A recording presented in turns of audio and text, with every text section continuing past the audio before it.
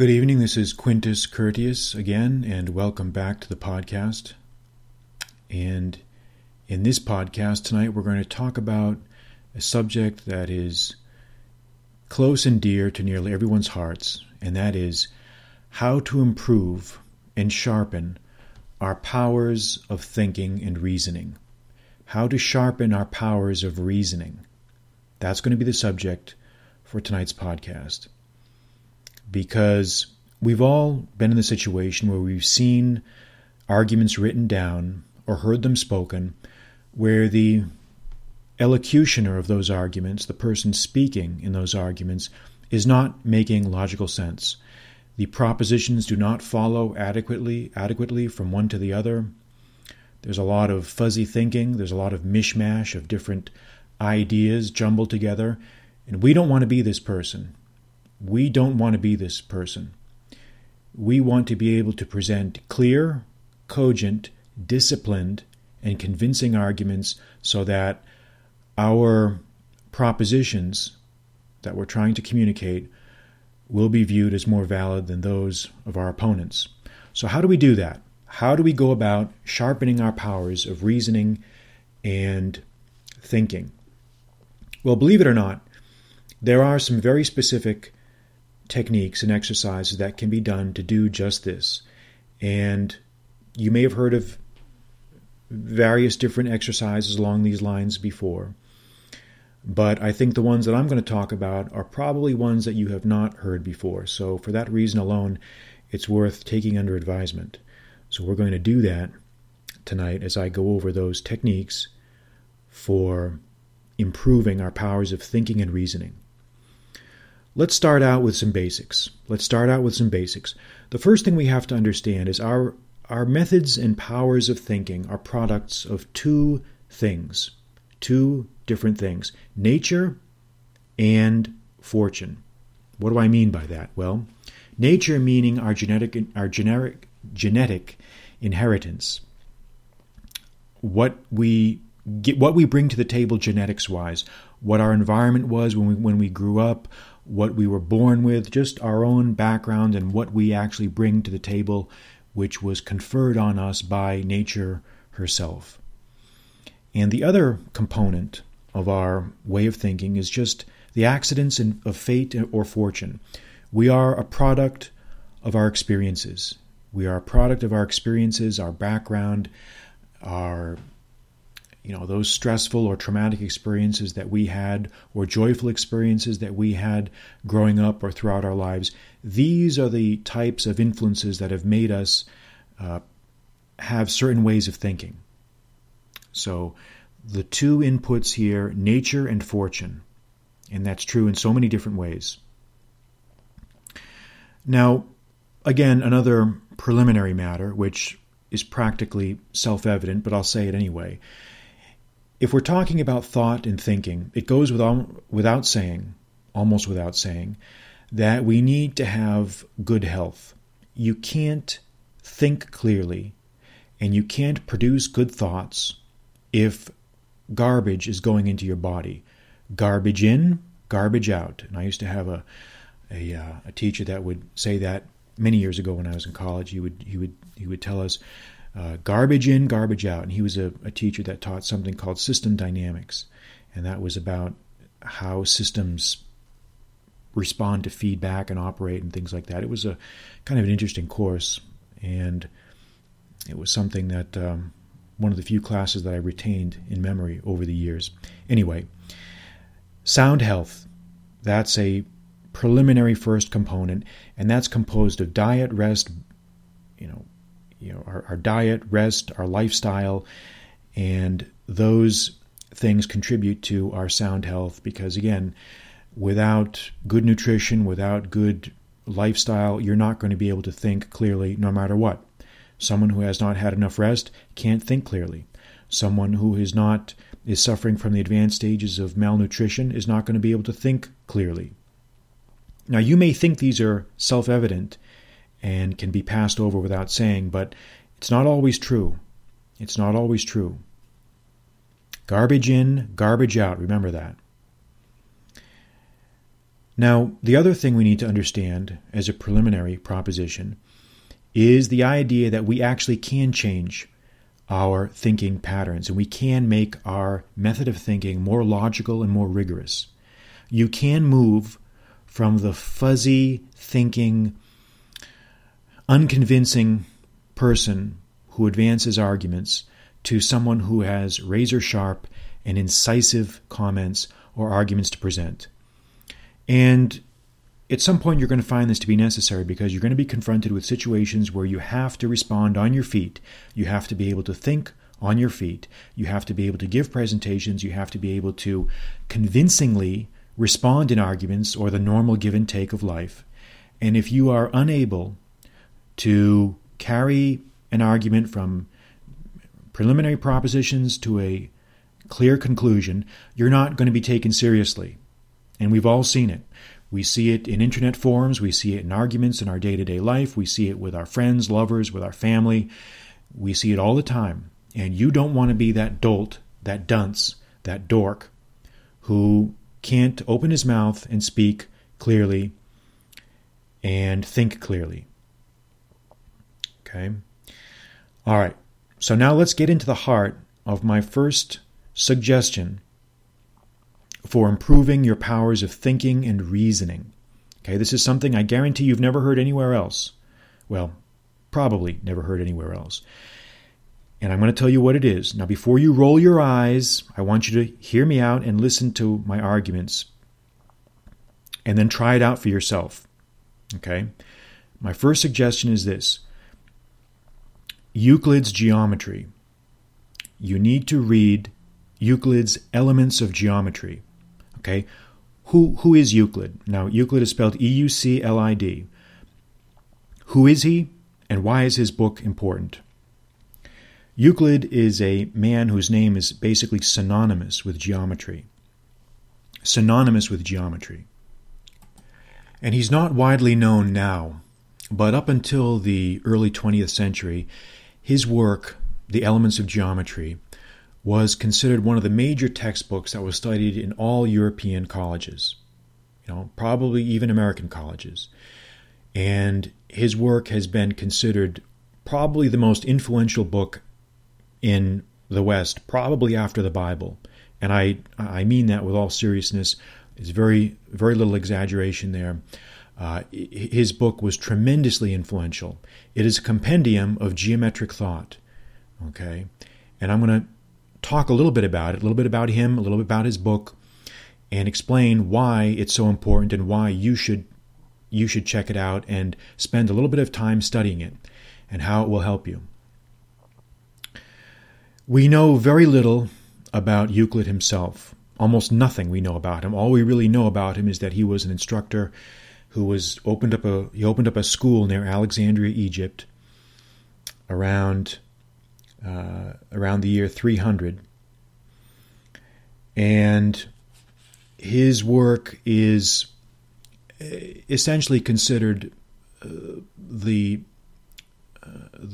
definitive compendium of ancient geometric knowledge. But we know, as I said, very little about his life, almost nothing, in fact. He was a schoolmaster, and by all accounts, he was a very kindly and generous man, as such people often are.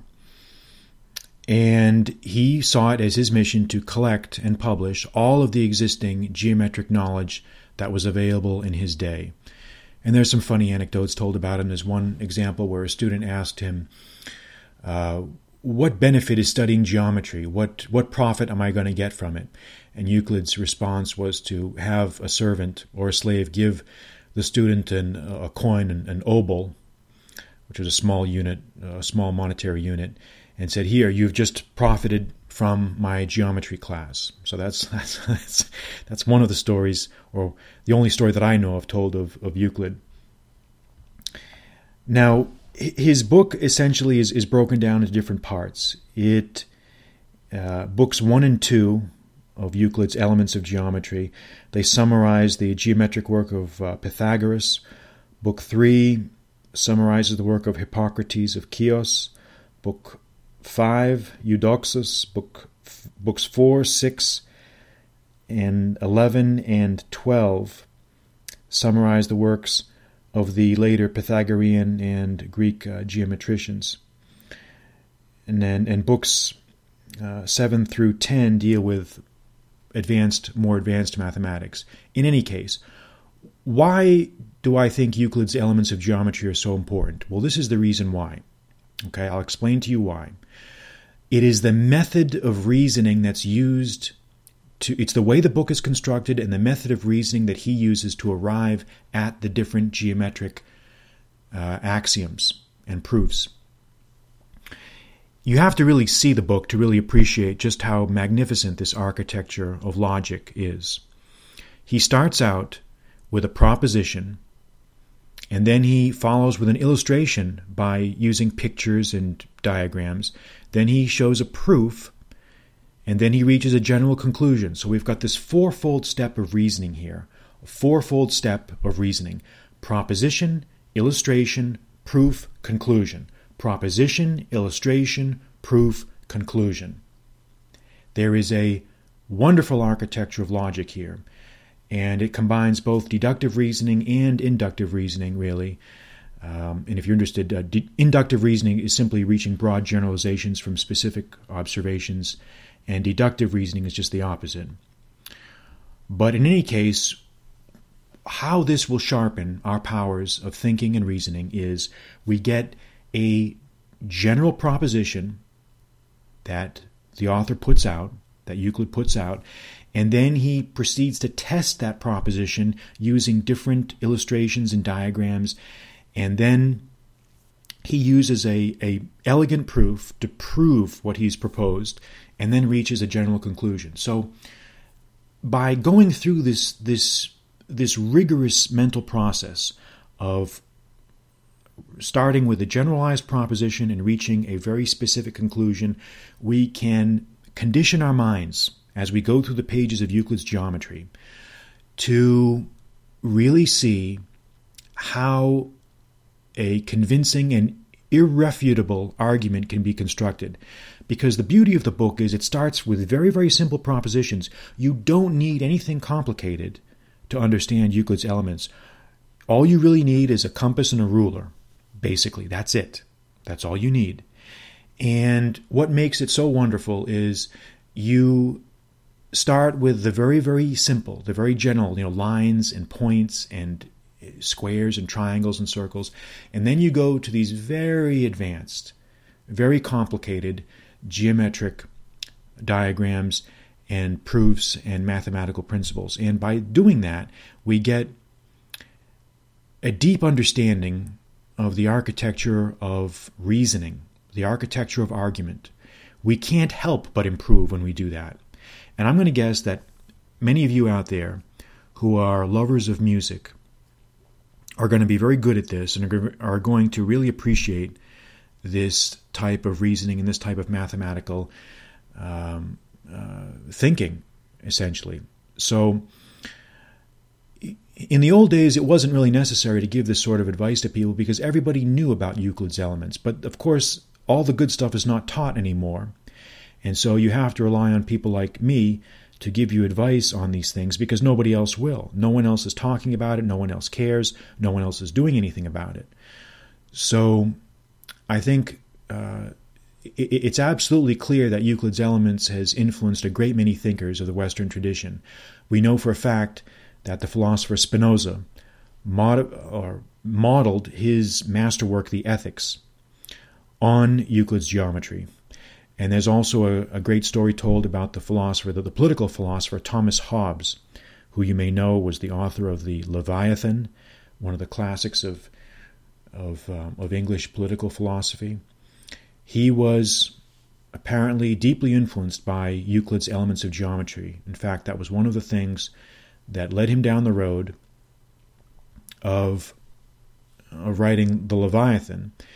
Was he saw at a friend's house a book of Euclid's Elements opened on a certain page, and he said, "Boy, that's interesting." And he just went back, and he saw that every proposition in the book depended on something previous to it. So he basically started from the end and went all the way back, and was just amazed at the elegant architecture of thought in Euclid's Elements of Geometry.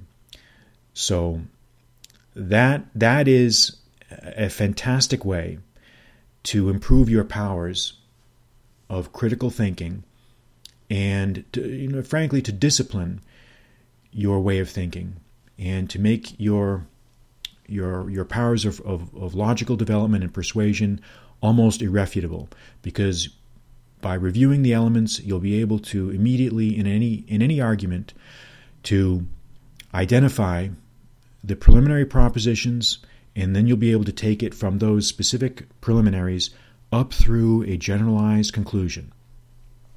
And besides that, it's just interesting knowledge to know, just the joy of knowing these things. And even if you don't care about mathematics, even if you're not a person of scientific bent, even if you have no interest in these things, you will like Euclid's Elements of Geometry. And I've put in the post for this podcast on my website, qcurtius.com, a link where you can buy these books on Amazon if you decide to do that. So I'll say one more thing. If you're an advanced student and if you really want to take this a step further, if you really want to take this ancient mathematical knowledge a step further, check out the works of Apollonius of Perga. Apollonius of Perga, he wrote a book on conic sections. It's called Conics. And it was maybe it's not as elegant as Euclid's Elements of Geometry, but it's just as impressive a mathematical architecture. And that's where he talks about the laws pertaining to the parabola, the ellipse, and the hyperbola. And this work was very influential in crafting the science of ballistics and projectiles. And if you really feel advanced, you should check out Apollonius's book for your own edification as well. All right. So those are the suggestions. Again, I will summarize what I have said previously. The influences on our thinking, nature, and fortune. Number 2, we need sound health in the form of diet, rest, exercise, and proper balance in our lives. Next, we need Euclid's Elements of Geometry and a careful study of Euclid's Elements of Geometry, which will teach us the ways of cycling through a logical problem. Again, proposition, illustration, proof, and conclusion. Proposition, illustration, proof, and conclusion. And if you feel advanced, you can check out Apollonius's book on conics. And the last suggestion I'm going to make about improving our powers of thinking and reasoning is doing something to put these ideas into practice in order to fire those synapses of your brain and to get you out of that fuzzy, slovenly, slimy way of thinking. You've got to do something that activates your survival impulse. You've got to be able to think and act on your feet. And that's why it's not enough just to sit and study books. We don't want to just become bookworms. That is not the goal here. We have to put our knowledge into practice. And we do that by the following activities: taking up some sort of sport, martial art, or public speaking, foreign language, or acting. Okay, I'll go through those again. Acting, sport, martial arts, public speaking, or foreign language. Each of those activities forces you to think on your feet, think rapidly, so that theoretical knowledge that you learned in Euclid's Elements of Geometry can now be put into practice. You've got to be able to condition your mind to think rapidly and quickly. And that's how you will force yourself to improve your powers of logical and critical thinking and reasoning. Again, I'll go over those one more time, just so you get them. Acting, sports, martial arts, public speaking, and foreign language speaking. And if we conscientiously and diligently do these things, you will see a huge increase in your powers of logical thinking and reasoning, which will help you in every aspect of your life. That will conclude our podcast tonight. I hope you've enjoyed it. I'm Quintus Curtius. And if you've enjoyed this podcast, I would ask you please to go to the iTunes store and rate me on iTunes so that others can find these podcasts. Until next time, I'm Quintus Curtius. Good night.